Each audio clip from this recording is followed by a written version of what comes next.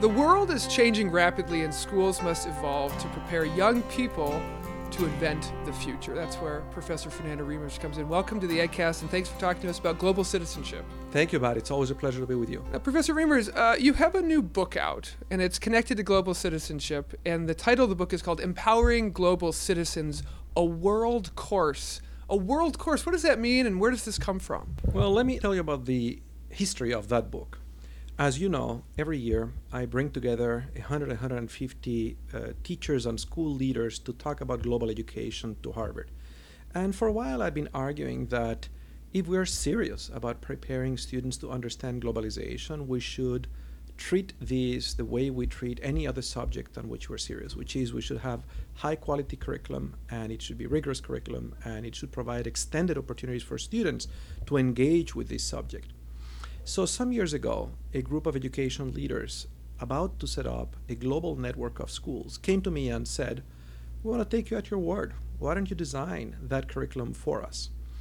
And I agreed, with the understanding that at some point we would share this curriculum with the world so that these would be useful to others and inspire them in any way they wished. A world course for the world. A world course for the world, exactly. So I invited 4 colleagues who were then graduate students, and we spent over a year designing a curriculum where we began imagining what were the competencies that high school graduates should have in order to understand globalization, the way in which it was shaping their lives, the way to care about some of the most important global challenges, and in order to develop the competencies to make a difference in improving the world. So the World Course is the result of that collaboration. What we have now done in producing this book is written a fairly extensive introduction that reviews the field of global citizenship education, that articulates the design principles that we used in putting the curriculum together, and that shares this interdisciplinary curriculum with anyone who wants to use that. And we hope that what this will do is serve as a provocation that will, on the one hand, support those teachers and school leaders who are already interested in developing the global competencies of their students, and will also challenge those who are not doing enough of that to consider that maybe they should be doing more of it. I think some of our listeners might be interested in what is part of the World Course and part of this curriculum, maybe just a sample lesson plan or an example, a slice of life of someone who is part of the World Course curriculum and what they would talk about. Yeah, I mean, this curriculum is designed to help students understand the very many dimensions of difference which make us human, and to appreciate those differences, to see them as opportunities for collaboration, for creativity, for innovation. And it's a curriculum that has a heavy bent towards student agency and developing the capacity of students to not only understand the world, but develop the capacity to influence the world. And so an example of that, in every year, there is a theme that provides coherence to this curriculum. And this year ends with some kind of a capstone project, beginning with kindergarten and ending with high school. So at the kindergarten level, students have to produce a puppet show at the end of kindergarten that shows that they understand difference and they see difference as a source of beauty, as a source of possibilities. At a later grade, students have to design a business plan to create a company that will manufacture chocolate. In the second grade, students have to engage in some way in supporting the education of other students around the world. The curriculum is full with suggested activities that create opportunities for students to engage with peers around the world in engaging with complex issues, but also making a difference at their level on those issues. Yeah, I think that the notion that it's never too young to start this kind of curriculum is true, and just the fact that the world is so shrunk and so smaller, being able to not just learn about global citizenship within your community, but know that your community is the world. Very interesting point. I think, Fernando, what I'm really impressed about this book, aside from the writing, is the way in which you're sharing this book. It's a Creative Commons license. Share a little bit more about why you're trying to get the book out there in this unique way. So as you know, Creative Commons is a product of a number of people who have been thinking about how it is that we can use idea to stimulate creativity and change, essentially, social change. So it's the least restrictive way to share intellectual property in a way that allows others to build on that. So the users of this book will be able to to use any part of this book in any way they wish, and they don't need to give anybody notice. They should cite it using a creative license attribution, but they can build on it, they can remix it, they can create their own derivatives of this work, they can do anything they wish with this product. And it's done that way because our view is that advancing effective global education is going to require the engagement and the collaboration of many teachers around the world and other educators who will together build the body of knowledge that can support this practice, codify their own practice, collaborate in building tools that can support more effective practice in global education. So we thought it was just fitting that we use a kind of license that would be aligned with that kind of vision of how do we allow the opportunity for some collective intelligence, if you will, and around global ed. And the title backs it up too, empowering global citizens by making it very democratic and very accessible. And very accessible. You have a new book called Learning for the 21st Century. You have a new book on education in Singapore called 15 Letters from Singapore. How do they all connect? Connect the dots of these three books and why this is on your mind and why you're putting the time and effort into sharing all these thoughts. Well, let me first say I have not written these books alone. All these books are the result of collaborative work of phenomenal teams, many of which overlap in all these different projects because these are colleagues that I have come to know over the course of the years and identified that we share common interests, which is why we have collaborated in that way. So certainly advancing global competency, global education in schools is going to require not only high quality and rigorous curriculum of the sort that we propose in empowering global citizens, but it's going to require massive efforts in building the capacities of teachers and school leaders, both to themselves be globally aware and globally competent, but also have the capacity to teach effectively global education. And I think one of the ways to do that is to provide educators with opportunities to learn from the educational experiences of other countries and regions. Comparative education is a great source of professional development to build the capacity of people who do global education. So the book that you mentioned, 15 Letters on Singapore, is the product of one such effort. Last fall, a group of colleagues from Massachusetts went together to Singapore to study essentially what were some of the reasons that nation seemed to be doing so well supporting their teachers in ways that allow those teachers to reflect the very ambitious vision for education, which includes very centrally the development of ethical capacities of their students and the development of global awareness and global competency for their students. So we spent a week in Singapore thanks to the hospitality of colleagues in the National Institute of Education of Singapore, and we were just in awe at how much that nation, which began 50 years ago, it's a very young nation, as our listeners probably know, it's a nation that 50 years ago was essentially a swamp with a lot of malaria and a lot of people who were not very well educated and without any natural resources. And this nation concluded that in order to survive, they would have to invest in human capital. They would have to invest in providing people opportunities to develop their talent. And they went about it very methodically. They set ambitious but achievable goals that define essentially 4 eras in the history of education in that country. Initially, they said, let's get everyone to school. Then they said, let's make sure everybody finishes high school. Then they said, let's make sure they learn how to think in school and develop the capacity to use what they know to solve problems.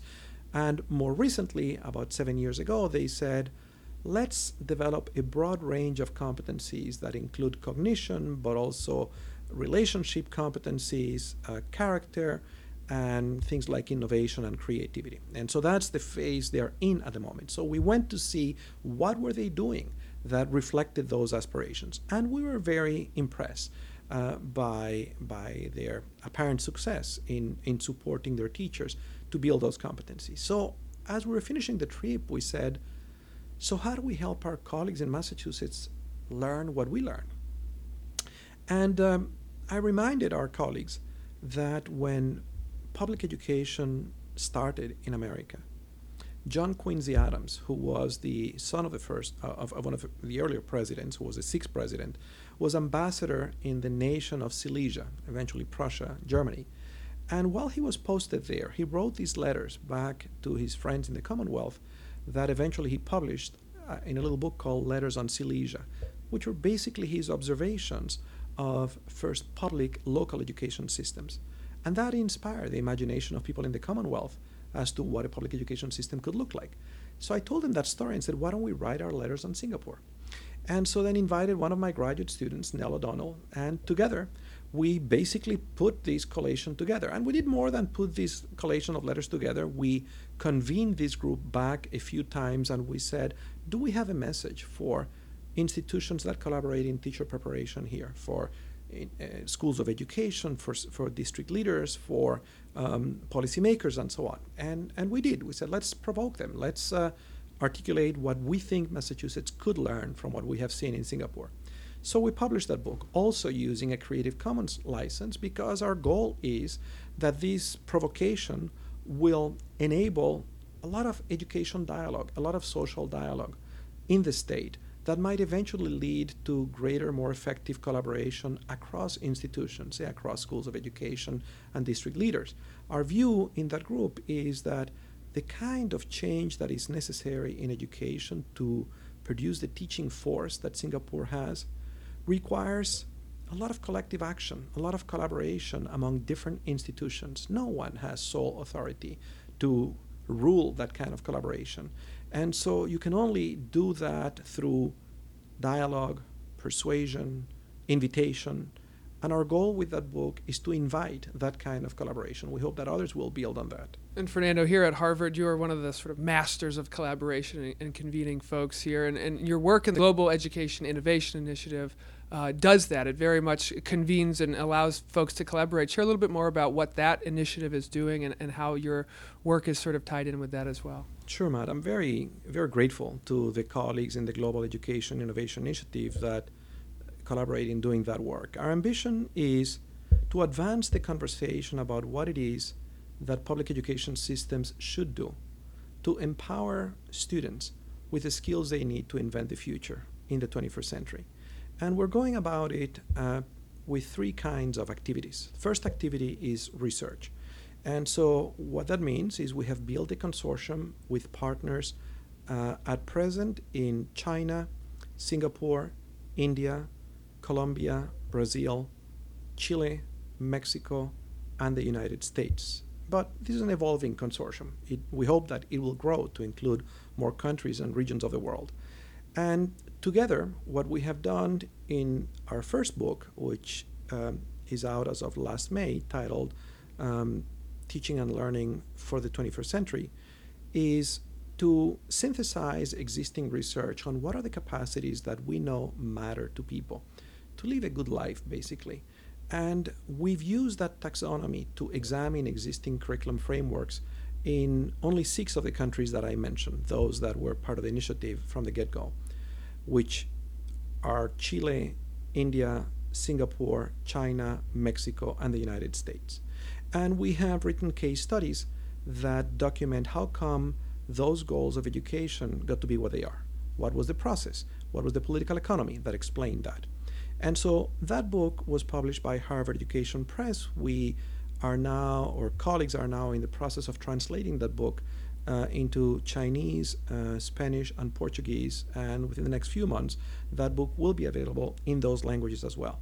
Our hope is that these ideas will advance a conversation about how do we make sure that students learn what they need to be fully human in school, that they develop the full range of competencies that allow them to have an ethical compass, the capacity to collaborate with others, the capacity to govern themselves, to set personal goals, to persevere, as well as the knowledge and the cognitive skills to be able to solve the problems that they will encounter in their lives.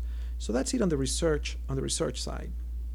And this is, as I mentioned, collaborative work. This book was written by colleagues in all these countries, and here at Harvard, my colleague Connie Chung and myself edited that book. The second set of activities we are organizing are essentially convenings, bringing together people to have these conversations for the very same reasons I mentioned when I talked about the effort in Singapore. We are convinced that change only happens as a result of the collaboration of many different people. And part of what universities can do is use their convening authority to bring people together. And I have the sense that in education, we need to exercise that muscle a lot more. The muscle of helping us find common ground with others who may, on the surface, appear to be different. I think that if we spend more time looking for common ground and for the opportunities to build alliances, as opposed to spend excessive amount of time looking at differences and what differentiates ourselves, we might make more progress in producing the kind of collective action that we need to transform education for the benefit of the students. And the third set of activities that we are interested in advancing in the initiative, we haven't done very many of them, is to figure out how can we take the knowledge generated in the research out of the convenings and turn that into products which can achieve some scale for the benefit of teacher preparation, school leadership preparation, and so on. We're in the process of exploring with some partners the development of some professional development programs along those lines, but those are not yet ready for prime time. Fernando, I think you were one of the original 10 EdCasts when we started about 6 years ago. So we're episode 200 plus right now. And I remember that EdCast was about how to raise global citizens and how to be a global citizen. And, 6 years later, I am curious, with education as the intervention of being, making the world a better place for global citizens. Are you heartened by the progress that we've had, especially sitting here in this room in the context of the world, knowing that so much of the work that you do, both research and practice, is based on, in many ways, a theme of peace, that global citizens can make a more peaceful, just, humane world. And here we are sitting thinking, well, is it a peaceful world? Is it a better world? I'm curious your final thoughts on that. Yeah, well, so the first thing I should say is congratulations. It's amazing to see how much you have done in those 6 years with these programs as a way to advance a global conversation about what does it mean to advance education. We have great guests. Well, thank you. Yes, it's interesting that we've come full circle in 6 years. I am heartened by a number of facts, which I'm going to describe in a moment, but also feel a renewed urgency to advance global citizenship education, which is the motivator to release this book right now. See, I think to some extent, the world has made great progress in educating all children as a result of a global collaboration that begins when the right to education is included in the Universal Declaration of Human Rights 7 decades ago. So that gives me great hope to see that in 7 decades, we collectively transformed the experience of humanity to one where most kids spend a significant portion of their lives in school. But here's the paradox. At the same time that we're doing that, there is no question that globalization is bringing all of us into contact with people who are different than we are across multiple dimensions. And you would think this is a wonderful thing. This is a wonderful opportunity for us to have more creativity, for us to collaborate. But I have the sense that there is at least a segment of the population in the United States and around the world that is uneasy with this coming into contact with the products of collaboration, of globalization, whether it is coming into contact with people across lines of race, ethnicity, nationality, religion, or whether it is coming into contact with one of the byproducts of the dislocations caused by globalization, such as refugees, for example. And so the question is, why this paradox? Why at the time when humanity is more educated than it has ever been in history, we do see that there are these fears, these hunkering down in the face of coming together with diversity, fears that are often exploited in terrible ways by politicians that seem to try to capitalize on them and exacerbate them.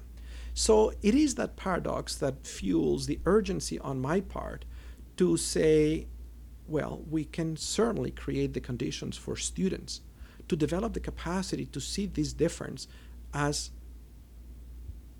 a source of finding the common humanity we have with others, and as a source to be able to achieve things we would not be able to achieve if we remained tribal within the groups that have the dimensions of what we define as our identity. So that is the reason for urgency. The reason for hope is that the governments of the world last September at the UN agreed on an incredibly hopeful vision for the world. And they articulated that vision in 17 simple goals called the Sustainable Development Goals. I urge all of our listeners to go online and look at the Sustainable Goals and read them. Because what they paint is a vision of a world that is inclusive, that has less poverty, that has less inequality, that has more health, that has more equal opportunities for women and men, that has more sustainable relationships with the environment. It is a better world. It is a world in which we can have peace. Do we have that world today? No. That's why the vision is important. Can we get there? Absolutely. I think we can get there. If we reflect on how much was achieved in terms of educating people in 7 decades as a result of the fact of including that goal, imagine what we could achieve. But we will only achieve that if we align our education systems, our schools, with that vision. If we become intentional in helping students develop the capacities to improve the world in line with a world that is more humane, that is more just, that is more inclusive. And that is our invitation in this book, Empowering Global Citizens, that we should all together as educators make it our business to prepare our students to improve the world. I invite all of our listeners to join this call, this charge from Professor Reimers to make the world a better place, to learn to change the world, as we say here at the Ed School. Buying, getting in touch, sharing, Empowering Global Citizens, a world course. Check out all the other books Fernando's also talked about. Fernando, you remind me of a line from the musical Hamilton. They talk about him. Why is it that you write like you're running out of time? And in many ways, the world feels like it's running out of time, and we're lucky that you're writing. Thank you very much. Thank you so much, Matt. This has been the Harvard EdCast, a production of the Harvard Graduate School of Education. I'm your host, Matt Weber. Thank you kindly for listening.